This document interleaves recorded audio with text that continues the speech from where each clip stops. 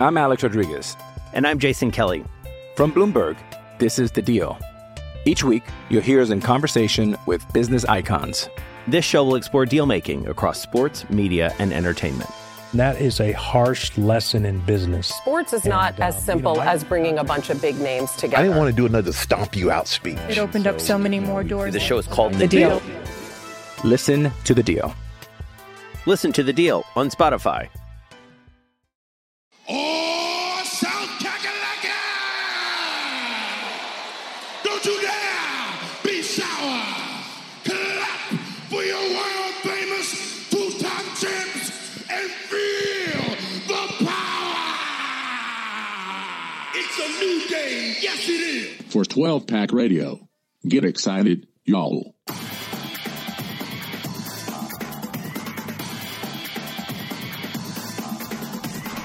Welcome back, everyone, to 12-Pack Radio, your podcast source for Pac-12 football news, your source for Pac-12 gambling advice, with William Hill's Max Meyer in the home of the Beta Rank College Football Statistical Model. Thank you for joining us. This is Brian Conger, and it was a crazy week last week, but we are here. We're going to continue recording weekly, and one of the best things about having somebody like Rob Bowen who plans ahead is we have tons of football content and tons of things to talk about. Mr. Rob, what is going on?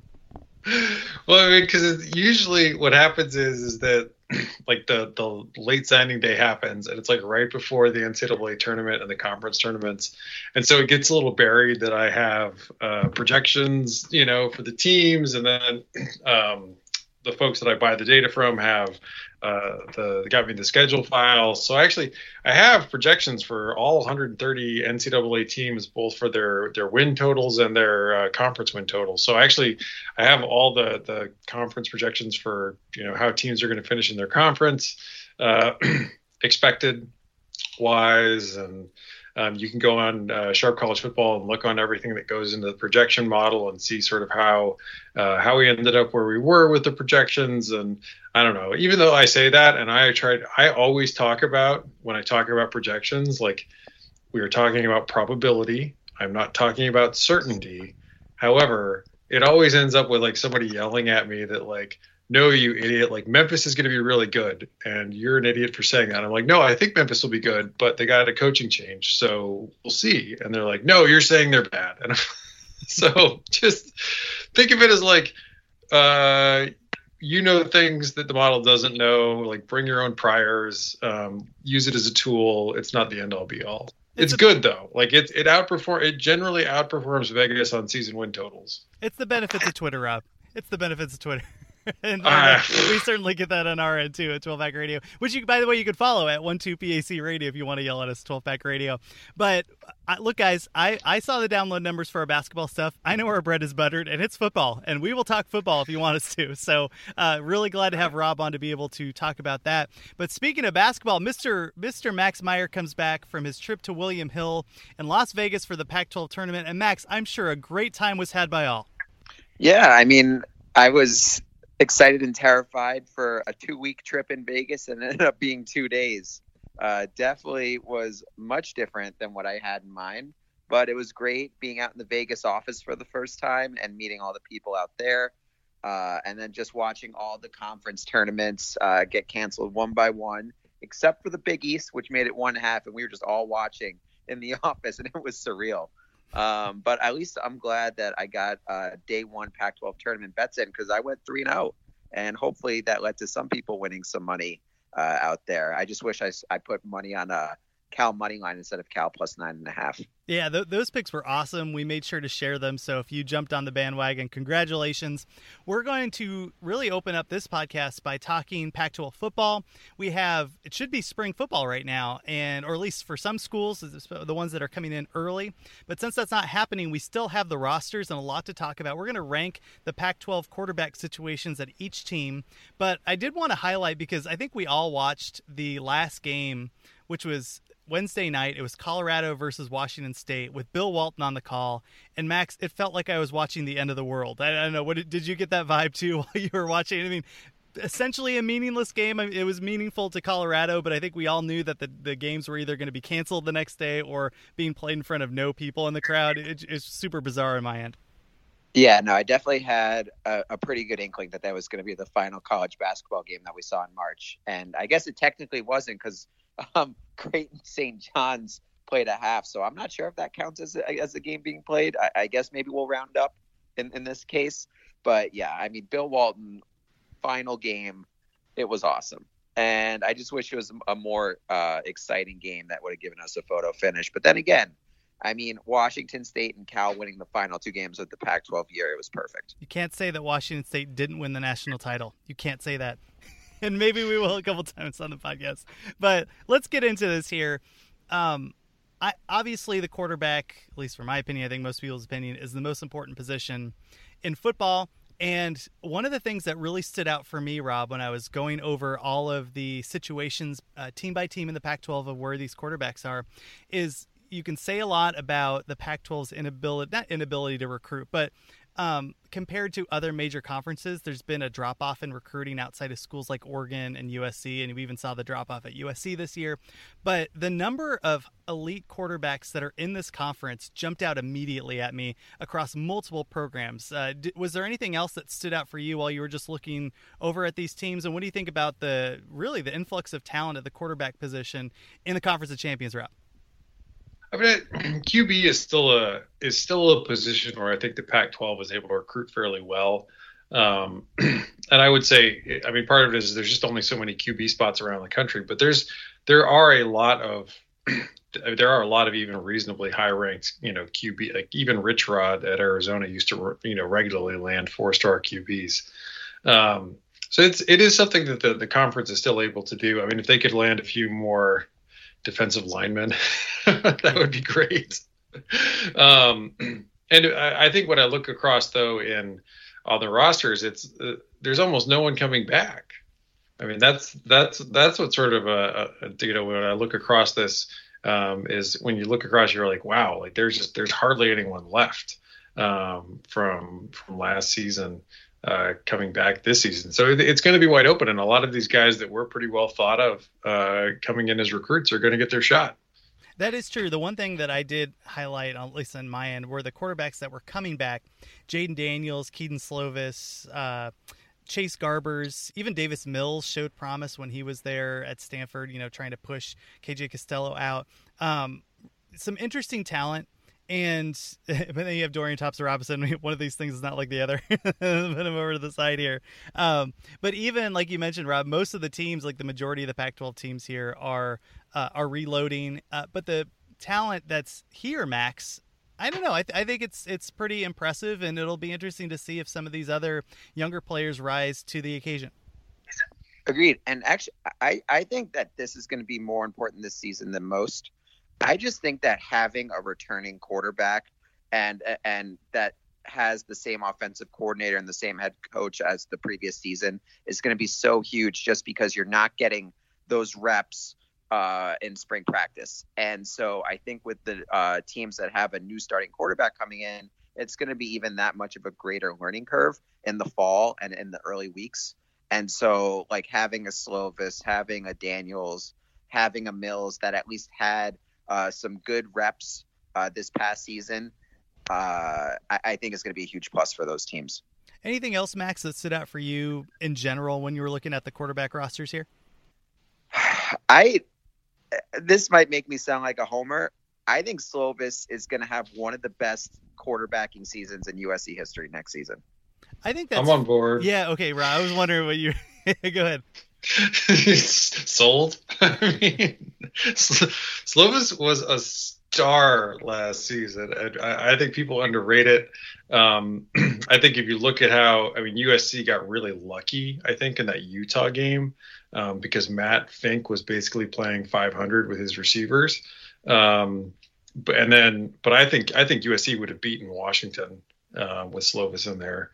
And it was, I think people really underestimate the year that Slovis had. He's going to have another year of experience, the same play caller. They're returning a lot. Like I really, really like Slovis coming into this season. And then also, I just feel that people that have Slovis and Daniels on a similar playing field after their freshman campaigns, I just don't think that they were watching the games necessarily, that they're just looking at the numbers or maybe seeing the records. but Slovis was much, much better. And you know, I'll give Daniels credit as well. Like, he was better than I thought he would be. But, Slovis didn't look like a freshman. And he was just really impressive. When we get to Daniels on this, I will highlight, because I talked to a guy at Pro Football Focus who's no longer with Pro Football, but he was at the time. And he had ranked all of the college football quarterback rooms at the end of the season. And he did not have Daniels particularly high. There was a huge gap between him and Slovis. So I think people that have watched the tape, I think if you watched a lot of the games, you saw a lot of it. But if you went back and reviewed the tape, there's a lot of things for Daniels really to work on. But I will give Daniels this. Arizona State's offensive line was an absolute disaster. Yeah. Last season. And so maybe with a better offensive line that Daniels will, and then also just the sophomore year leap as well. But then again, Cal had a horrendous offensive line, and when Chase Garbers was healthy, Cal's offense was actually pretty solid. So we'll see. But Daniels has to do it without. We're gonna leave it all out now, but maybe the offensive line's better, but no Benjamin. No Brandon Ayuk.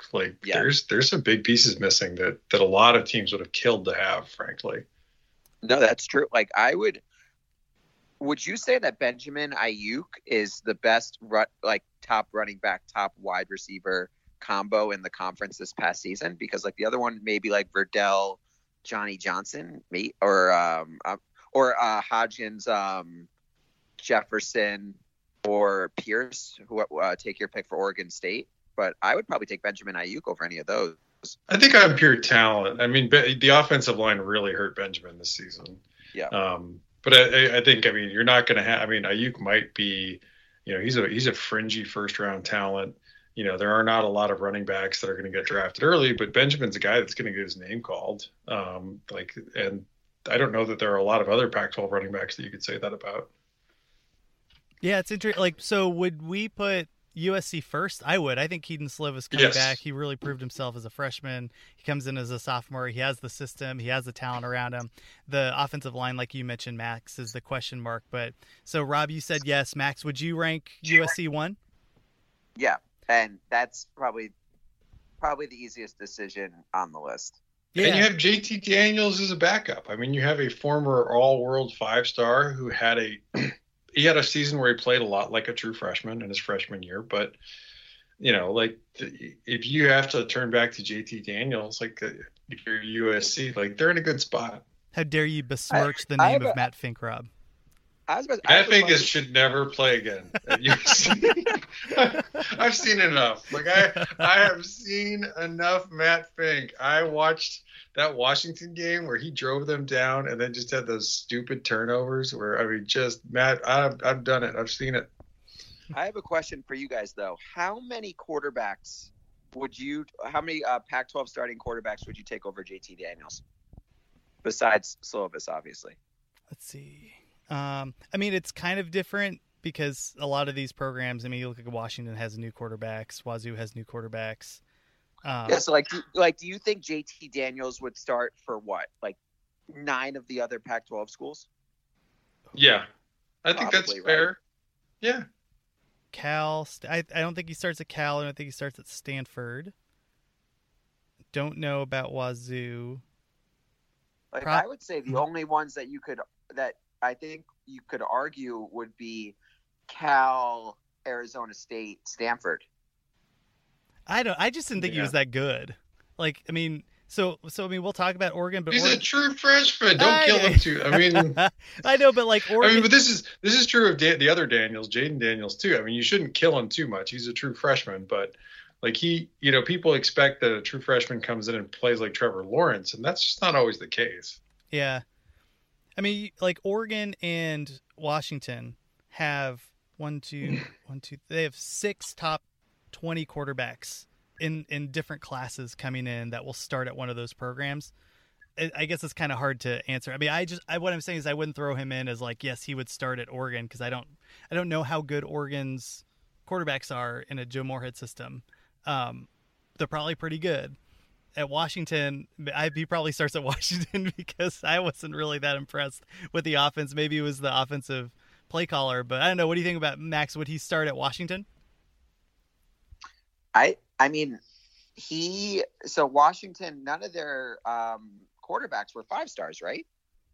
I don't think so. No, Sermon was 4-star. He's a 4-star. But he was top 10 pro quarterback. I was about to, don't get me wrong. Daniels definitely, he doesn't have, so Daniels is a 5-star, but I wouldn't say that he has elite arm talent or elite athleticism.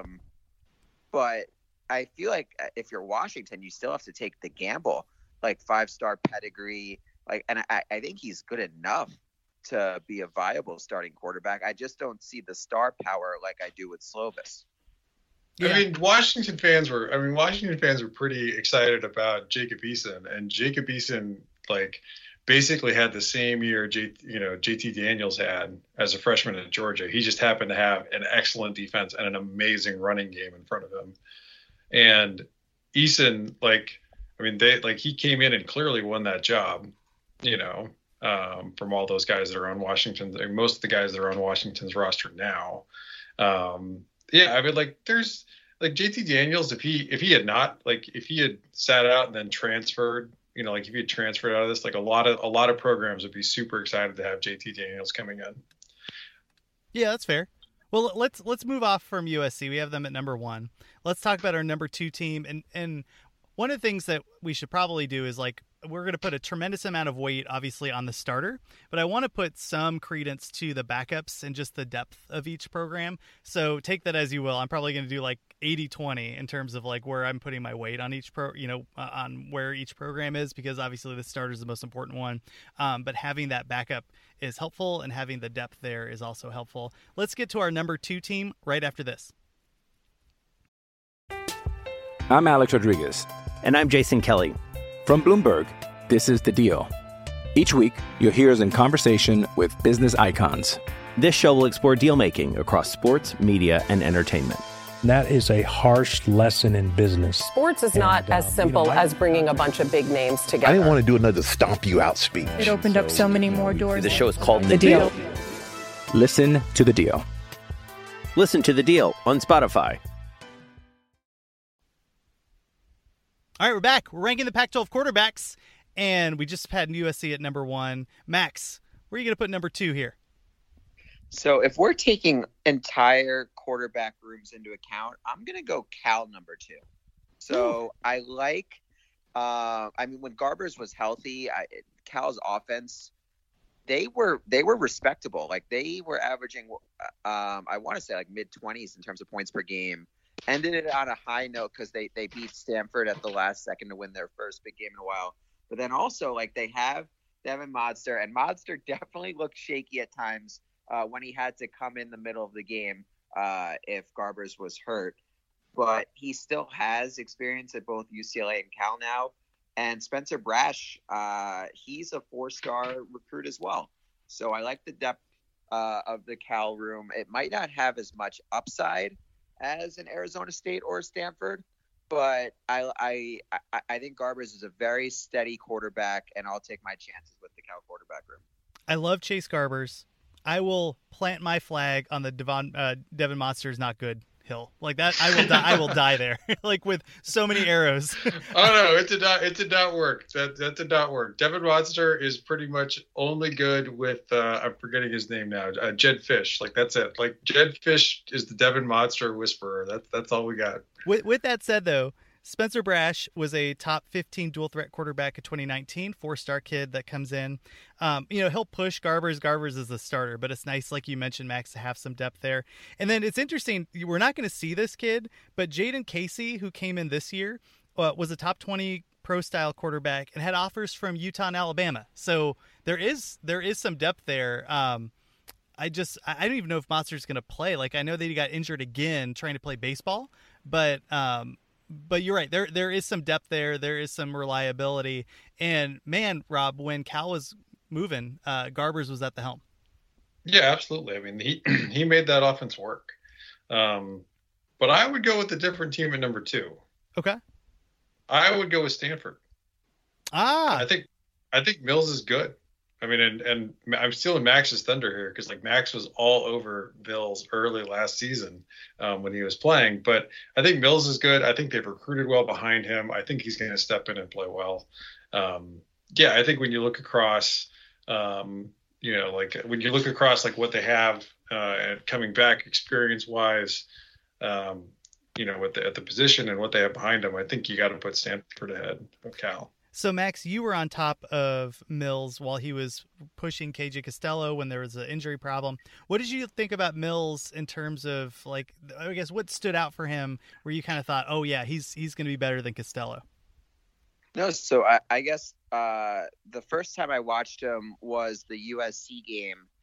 And even though USC won that game, I still came away pretty impressed with Mills because I thought that he did a nice job against USC's defense. It was just Stanford's defense that was an absolute disaster against Slovis. But I was just impressed with some of the throws that he made, and he has the nice pedigree. He looks the part, and he didn't really he had Kobe Parkinson at tight end, but I didn't think his receivers were anything special last year, but he still made the most of what he had. And I just think that with another year of experience that he can really break out. And yeah, Stanford was my number 3 personally. So I almost in lockstep with Rob. But yeah, no, I definitely see where you're coming from. And I can absolutely see, like I was saying when I was talking about Cal, like I think that Stanford, Arizona State, Cal, USC is the clear top 4 for me, with USC being number 1. And then I'm fine with arguing any of the 2 through 4 spots between the other 3 schools. It was interesting. Davis Mills was the top number 1 quarterback of 2017. 5-star kid comes in, has a starting job now. He's backed up by Jack West, who had offers from Auburn, Michigan, and USC. He came in actually in the same class that Mills did. It's interesting, though, something to keep in mind is that Stanford only has 2 scholarship quarterbacks, I think, and unless I missed something, but I was like searching this for a while. 2 scholarship quarterbacks, and has not recruited a quarterback in 2 years. That includes 2020 and 2019. So I have no idea what's going on with David Shaw. He always tended to bring in a top-tier quarterback into that system and has not done so the last 2 years. So something to watch there. Anything else on the Northern California schools, guys? I have a question for you two. So when Pro Football Focus at the end of the season graded out the quarterbacks, the quarterback rooms, who was the set behind? And Slovis was obviously their number 1. Who was the number 2 returning quarterback that actually played in the Pac-12 last season? I think I know this, so I want to hear what you think, Max. I'm going to go, just because Rob's asking, I'm going to go Grant Gunnell. You're right. Yeah. It's surprising. But when he played on a really bad team, but his throws, when you look at the tape, he makes really good decisions with the ball. And the only real knock on him is that he doesn't have an NFL type arm, but you don't have to necessarily in college. He makes a lot of really smart plays with the football. And I know there's Washington and Oregon fans that are probably pulling their hair out right now. We're kind of those guys are graded. Those are all graded high, and I'm not saying Grant Gunnell should necessarily be ahead of them, but it's worth noting where he graded out on the guys that watch the tape for a living. Yeah, and it's the devil you know. I mean, we've seen some of these guys play. I watched a lot of Arizona football. I thought, and so did you, Rob, and so did you, Max. We thought that Gunnell should be starting over Khalil Tate in the 3rd game. And that didn't happen, which is quite frustrating. But yeah, when he was there, and it was sometimes garbage time, but sometimes not, really was able to move the ball there. Max, let's see. So we have 1, 2, and 3. Who do you want at number 4? I'll go Arizona State. Daniels. We've been a little hard on him on this podcast compared to the national consensus, but I still think he's a legitimate starter. He did have some big wins in his freshman season. I like his dual threat capability. He just has to be a little more consistent with his throws. Yeah, Rob, I think Max is right. We tended to be a little harsh on him. His accuracy numbers weren't great, but if you listen to a number of ASU podcasts like I do, they do have some pretty good arguments for the positions that he was in, and obviously the offensive line wasn't good, and I don't think the offensive play calling was all that impressive. But the guy has poise and moves the ball down the field and made big plays. So what did you think about Daniels? I mean, I thought he was okay. And it's his accuracy was bad. And it's not just that it's not just drops or anything like that. He misses on his throws. And I think that's something that's going to carry over into this year. He was as Pro Football Focused. He rated out as the least accurate quarterback in the Pac-12. He threw an accurate pass less than 50% of the time. So he's got a lot more to work on than people think. I think not having Brandon Ayuk there is going to be a problem. I would have Arizona State. Well, I'd have them ahead of a lot of the schools that don't have QBs or don't have a returning QB. I would probably put Washington and Oregon ahead of them. It was interesting when you get into depth, and again, Daniels is a starter, but not a ton there. Ethan Long was a 3-star kid. He had offers from Utah, Columbia, and Dartmouth.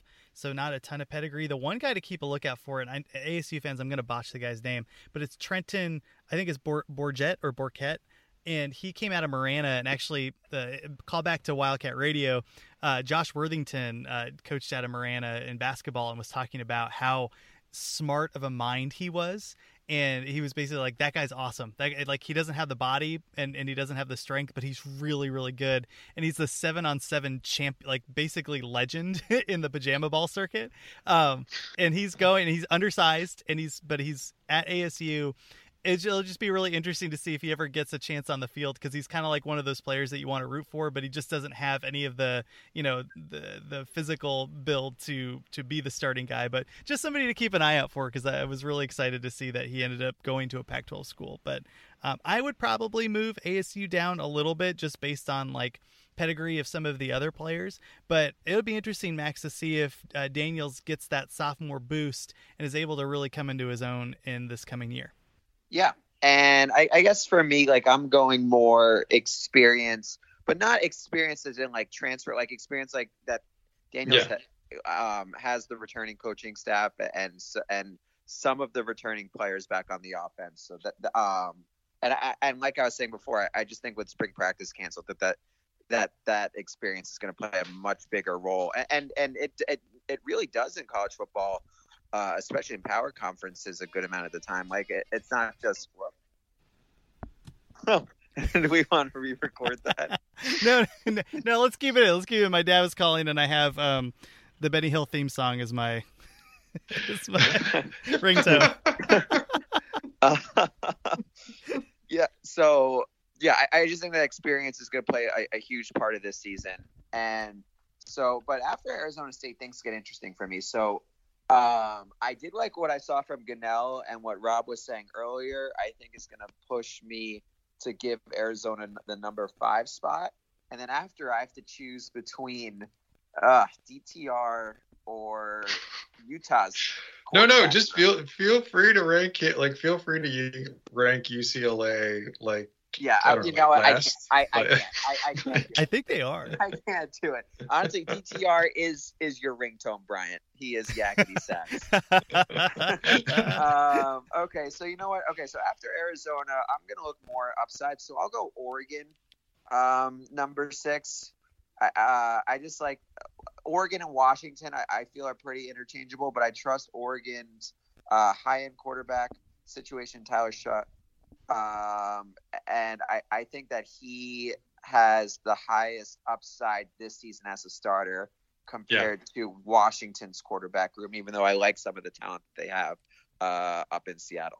Yeah, and Rob, we had Hithliday on, and he was talking about how Shuck, at least from what he's seen in the beginning, is going to be a better system quarterback, and it just tends to Herbert had made some baffling decisions, and it just seems like if Shuck could just do the things he needed to do, the offense in Oregon is going to be more efficient in the future. I just want to highlight this. Look at the recruiting at Oregon. So Tyler Shuck is going to be the starter likely. He was the number 6 quarterback in 2018. They have the number 15 pro-style quarterback in 2019, the top 3 pro-style quarterback in 2020, and a top 10 dual-threat quarterback in 2020, who was a former Ole Miss commit. Rob, they have just been nailing it on the recruiting trail.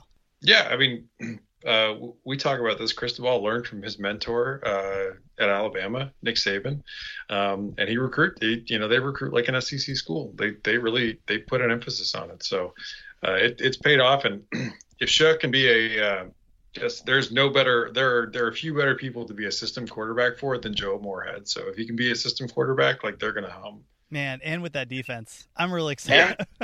Yeah. And Oregon got another quarterback recruit today. Yeah, they did.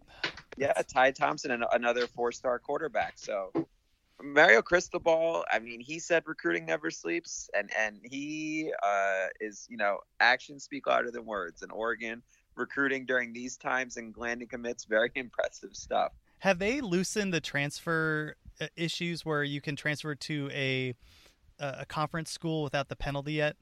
No. Yes, they have. But what happened was this past year for most, where there was that one guy, the holdout was Chris Peter. Like, you have to waive it, and Chris Peterson would not waive it for Yankoff at UCLA. No, they did. No, they did totally remove it. Actually, I'm wrong. No, they did totally remove it. They had put in for a waiver. They had put in for a waiver, and Peterson held up an objection to it. That's right.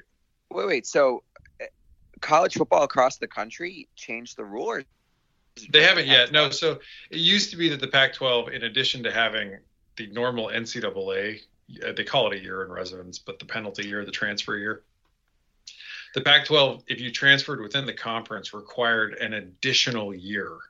Oh, I don't even know when that existed. Yeah, up until last year. Wait, really? Yeah, which is why you didn't have any transfers in the conference. Which is why, like, if you saw USC was the great example of this, because you'd have some guy that would lose out on the job, and then he would never, they would never transfer to another Pac-12 school unless they went to a JC first. Wow. Okay, I didn't even know about that rule. There you go.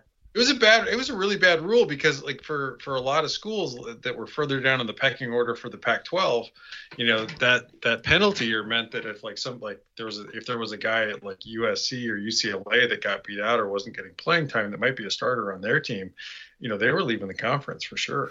And that was my point. Like, if you're Oregon State or Arizona or Colorado, you should be like, yay, every time Oregon gets their 16th 5-star quarterback, like, hooray, he's on the West Coast. They're not all sticking. Yeah. Anything else on Oregon, Max? Yeah, so like I was saying before, I think Oregon and Washington pretty close in terms of quarterback talent, but yeah, with Shough leading the way, I have to give the slight edge to the Ducks. And I think that losing Herbert won't be as costly as people think. Yeah, and that seemed to be the same perspective of Hithloday when he was on here too. So, man, that'll be really fun to watch Oregon in the coming year, particularly that game against Ohio State. Rob, who do you want to talk about next here? Well, one thing about the Oregon Ohio State game, I'm not allowed to name the book, but I saw another sports book, not William Hill, release a couple lines, and one of them was the Oregon Ohio State game, and they had Ohio State as a 2.5 point favorite in Autzen, and I thought that was low, even though I am pretty high on this Oregon team. But Ohio State is top 3 good. Oh, wow. I mean, don't follow my advice on this, but I would bet that. I mean, that's so, Beta Rank's a little low on Oregon, I think. Coming into this season, but Beta Rank doesn't see the Moorhead higher. I would say it is as high as can be practically on this Oregon defense. But I would still have Ohio State by 10. I would say I think the realistic line for this game is going to be 6.5, 7. Oh man, I'll have to take a look at that. I mean, as good as people don't realize, and I say having a good defense, we live in the era of big offense, and so having if you don't have a big offense, and Ohio State with Ryan Day definitely does, you just can't keep up. If it were coming in a different time, later in the season somehow, I know college football doesn't work that way with non-conference, but where you weren't breaking in a new offensive coordinator and a new quarterback with the potential of whatever spring practice ends up being, I'd see it. I have trouble seeing, because like Ohio State has a really good defense too. It's not as if like Ohio State's going to lose a lot of guys to the NFL draft, but Ohio State recruits like nobody in the Pac-12 does, and they're just going to replace those with a bunch of 4 and 5 star guys. I hope these games. And then the other Pac-12 lines, early Pac-12 lines I saw from this sports book, Bama was minus 13.5 over USC. That feels fair. Which I thought was fair. 14, I'd probably have to take USC at that point if it was still available at a sports book that I use. And then the only Pac-12 conference game that I saw was Oregon minus 7 over Washington. Ooh. Are they at Washington? No, it's at Oregon. Oh, man. If it was at Washington, that line would be way too high. I kind of like Oregon in that game. I don't know. Do you think that's too high? I like Oregon in that game. No, I think the USC Alabama line is fair. I think the Oregon line is fair. Admittedly, like I would have, if it was earlier, because I think it's in late October, that game. Let me just check it quickly. I think you're going to get great value fading Washington early in the season, just because new coaching staff, new quarterback, and especially without having spring practice, I just think that they're going to be really rusty to start. And even if they do win, it's going to be lower scoring games. And so if you're getting like Washington as more than a touchdown favorite, I think I'm going to have to fade Washington in those spots early on in the season. But okay. Oh, so Washington, it's on October 3rd, and that is Washington's 4th game. Ooh. So, but it's coming after a bye, which makes things a little tricky so Washington gets a bye before the game, and Oregon, that'll be their 5th game in 5 weeks. And then after they play Washington, Oregon goes on a bye.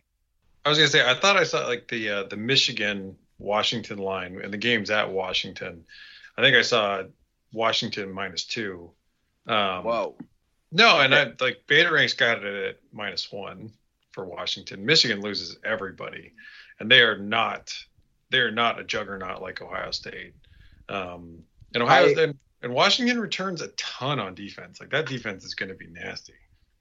So I think that game. First off, I think that total is going to be in the low 40s. It's going to be it's going to be a really low scoring game. But I know Michigan has a horrendous reputation under Harbaugh in big games, and for good reason. But I don't know. I feel like kind of like the Michigan at Utah game a couple years ago. But Utah actually gave that Michigan team a scare. But I don't think that Michigan team was as good as that Michigan team that went into Salt Lake.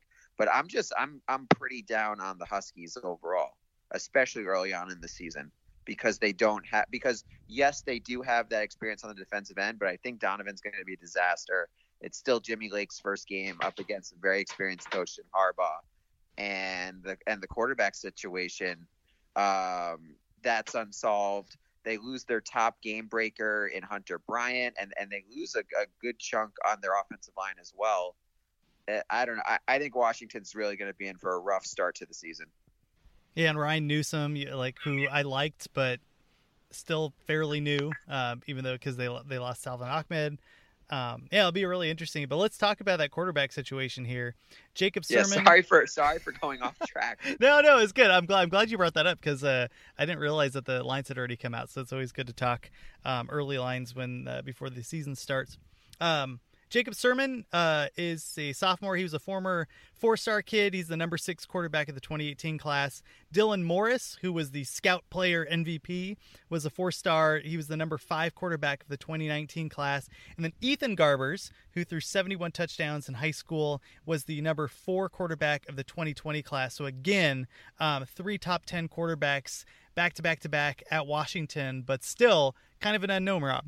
Yeah, absolutely. I mean, we haven't really seen much of any of these guys coming in, and it's they really like a lot of people really like Dylan Morris, and it's going to be him and Sirmon to see who the starter is going to be.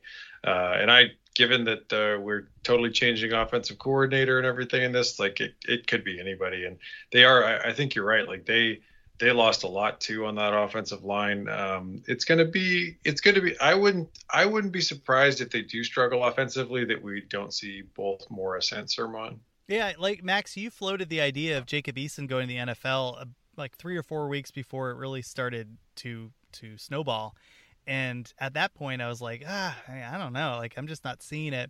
But he does have the body type. He has the arm strength. And, Rob, you jumped in and mentioned, well, take a look at what's returning. Like, a bad offensive coordinator, but you don't know who they're going to replace, missing offensive line, and not great wide receivers. Now, there's some young guys that showed some flashes, but they hadn't proven it yet. So, that does make a lot of sense. So after Washington, we're left with Wazoo, Oregon State, Colorado, and Utah, and UCLA, which I'm assuming we're putting at the end. Max, of those situations, who would you put next under Washington? I'm going to go Utah just because I think Jake Bentley is solid, and they do have other options in case he doesn't have a full recovery from his injury. Yeah, Jake Bentley, the South Carolina transfer who is coming in and playing right away. And like you mentioned, behind him, Cameron Rising, who was a Texas transfer, ran the scout team, had some really good reviews from the coaching staff based on his performance there. So they're going to be duking it out here, Rob. Yeah, and Utah has done pretty well out on the transfer market here. And it is, if Bentley is back from his injury, I'm with Max. I do expect him to be the starter, but Rising's not a bad guy to have in your back pocket to play at all. So after that, it does. I mean, having 2 quarterbacks to play is good. If Bentley is not recovered from his injury, though, like if you're getting to Drew Lisk or Cooper Justice, like it gets pretty thin. And they really have, like, Utah has to land a QB in this next coming class. Yeah, so the offseason right after, usually it's March Madness, is my favorite, like, football offseason time of the year, because it's where I start looking at rivals and looking at, all the offers that these players got. And so I'm like, la, la, la, la, la. Oh, Cooper Justice, I've never heard of him. Who offered him? And it's the Colorado School of Mines in San Diego. And he is probably their 3rd-string quarterback if somebody gets hurt. So light a candle for Rising or Bentley. But like you mentioned, Max, those are 2 pretty solid guys to try it out there. Yeah. And, I mean, Utah, I mean, if Bentley is healthy, like, Utah can definitely rise up these rankings by the middle of the season because I liked what I saw from him overall in SEC play. Nice. Rob, who would you put after Utah? Oh, wait. We're going to take a break. Who would you put after the break? All right, we're back. Gotcha. We got you. All right, Rob, who are we going after Utah? After Utah, I'm going to go Washington State. I'm serious. Like Cameron Cooper, these are all, I mean, they're all, like, none of these people have played, really. I mean, like, you could maybe talk me into Tristan Gebbia at Oregon State, but he stunk at Nebraska. He looked bad. He honestly, he was worse than DTR, in my opinion, last season. When I watched him play. No. So don't, like, I'm not, like, out of who's remaining, and I've seen some of these guys that play like at the Colorado spring game, and I just thought, oh man, if Steven Montez gets hurt, like Colorado is in a world of trouble. It's not only that, but it's that Washington State is going to run a very QB friendly system. Too. And I think at the end of this, like, it's all going to have to flow through the QB. But that said, like, Nick Rolovich, like, he will pull you if you're not playing well. So you can see a couple of these guys play. But I mean, I like Cooper. He's 4-star QB. He was the number 10 QB in 2018. That's a pretty good get for Washington State. And Delora, who they got in 2020, he's another 4-star guy. He's a guy that they could experiment with playing early too. Gotta say, it's an all-name team for Wazoo. You have Cameron Cooper, Gunnar Cruz, and Jaden Delora. And all three sound like they would start at a quarterback, as quarterback at some position. But really the big story here is Anthony Gordon, Gage Gabrud, and Trey Tinsley all gone. So none of these guys really have any experience, but they do come in with some pedigree, Max. And I actually tend to agree with Rob. I would trust this and the system over some of the other programs we have left here. Oh, yeah. No, I wasn't laughing at Rob's pick. I was laughing at how many schools were going over DTR because, I'm in agreement. I can't believe how far DTR has fallen. It's crazy. But, yeah, and I don't really, outside of their pedigrees, I haven't really watched tape on any of these quarterbacks. So I can't say that I know their strengths and weaknesses, but I will say Gunnar Cruz is the best name in the conference for a quarterback. Oh, for sure. Rob, do we have to go Colorado here next? Sam Neuer, Tyler Lytle, Blake Stenstrom, and Brandon Lewis? I mean...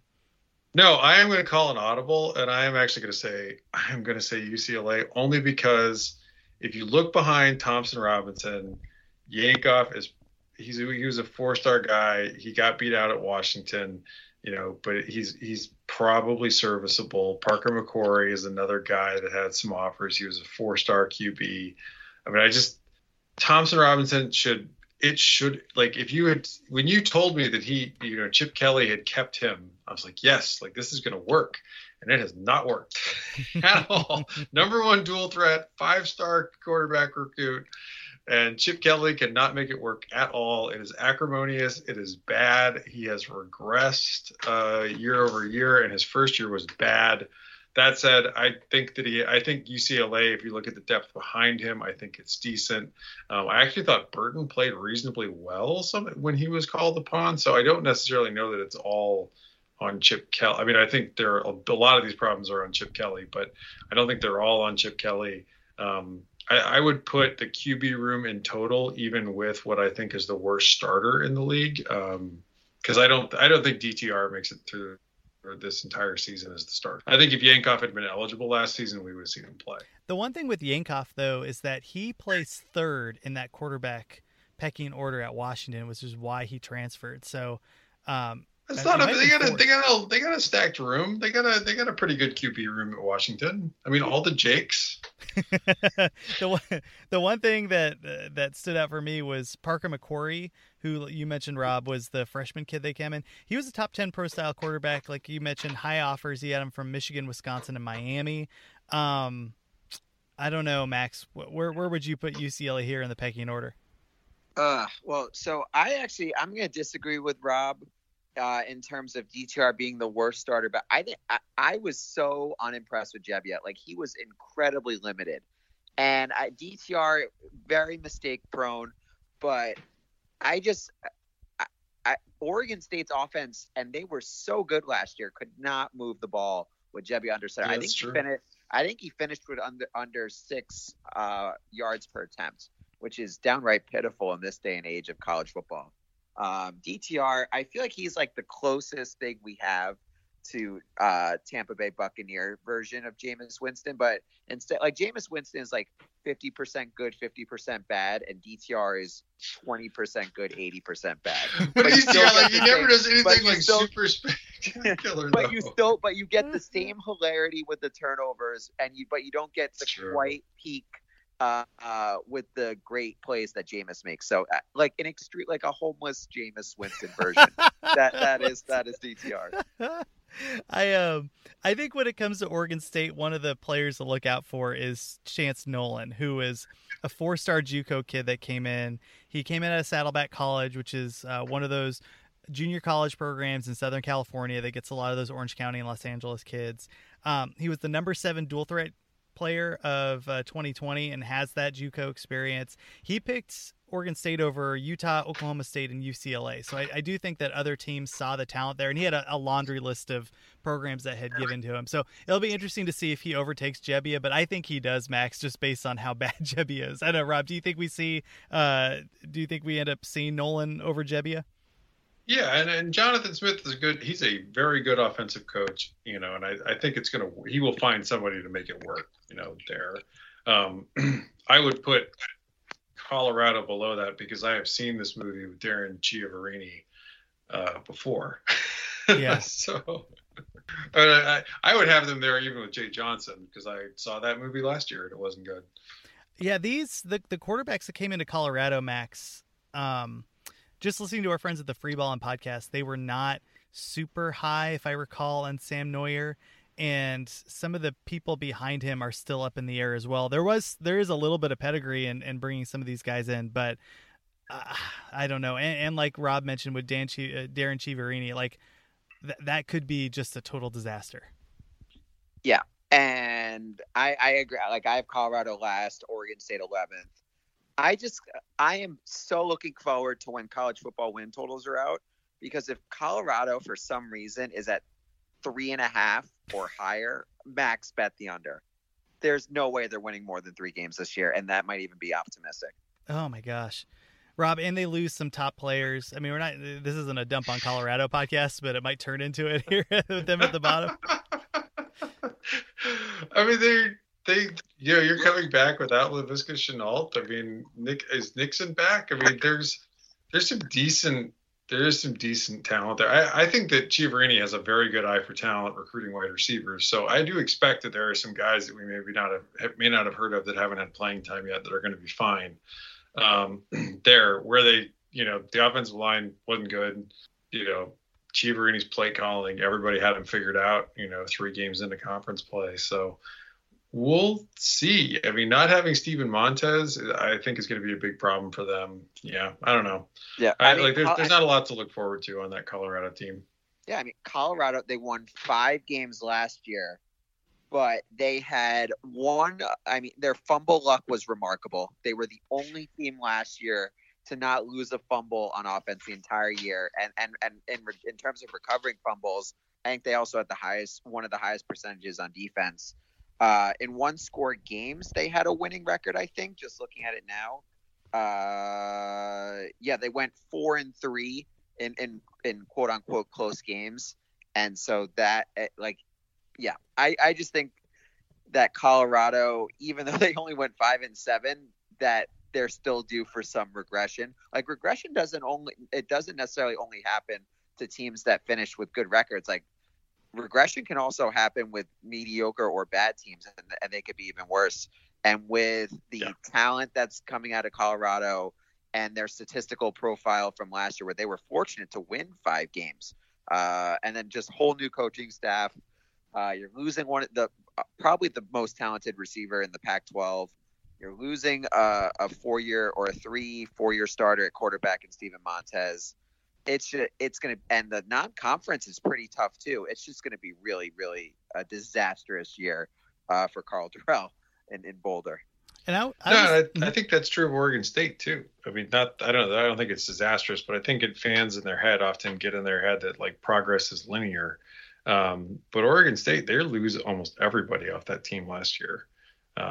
They're especially on offense. I mean, I think they maybe returned somebody on some players on defense, but that defense kind of stunk. So it's there could be some teams taking a little bit of a step back, even in the middle of the conference last season. Yeah, and I would say with Oregon State, like, Washington was extremely unlucky last year, even though I am down on them. But you would assume, like, I think that worst case they probably finished with the same, like 7-5, 8-4. That feels about right for them. I think Stanford's going to improve. I just think last year was one of those years where like so many things broke wrong and it was just a mess. But I think that they're going to improve because even though their depth isn't necessarily great, I still like their high end talent with Walker Little and Paulson Adebo back. I really like Davis Mills a lot. So I think that they're going to be better. I think Cal is a contender. Maybe like I think Oregon's the clear number 1 team in the North, but I definitely think that Cal can give Washington a run for its money and finish 8-4 next year. So that really leaves Oregon State at the bottom, and Washington. I guess Washington State as well. I think those 2 teams can really struggle. Okay, well, with that, let's close this out. Again, stick with us. We have, during the break, we were talking about how much time we're going to have breaking through all these rosters and taking a look at these teams. So if you want in-depth coverage of Pac-12 football, this is your podcast. We will continue to do this through the off season, cover spring ball, and light a candle for this season. Hopefully it happens. So One last announcement to make is, again, the winners of our Colorado coaching contest. And those winners are Brad Pate Johnson and E-Monster 7. You have until Thursday to get into this podcast to let us know that you heard the podcast and that you won that contest. And we will do a tiebreaker for you. We had initially put it on the Pac-12 bracket, but I'll figure out something else. But if you guys let me know that you heard the show, we will make sure to get something to you. And if only one of you reaches out, you win it outright. So thanks again for tuning in. Thanks for listening. If you haven't written a review of the podcast, please do that. It's a big help. And we will catch you next week.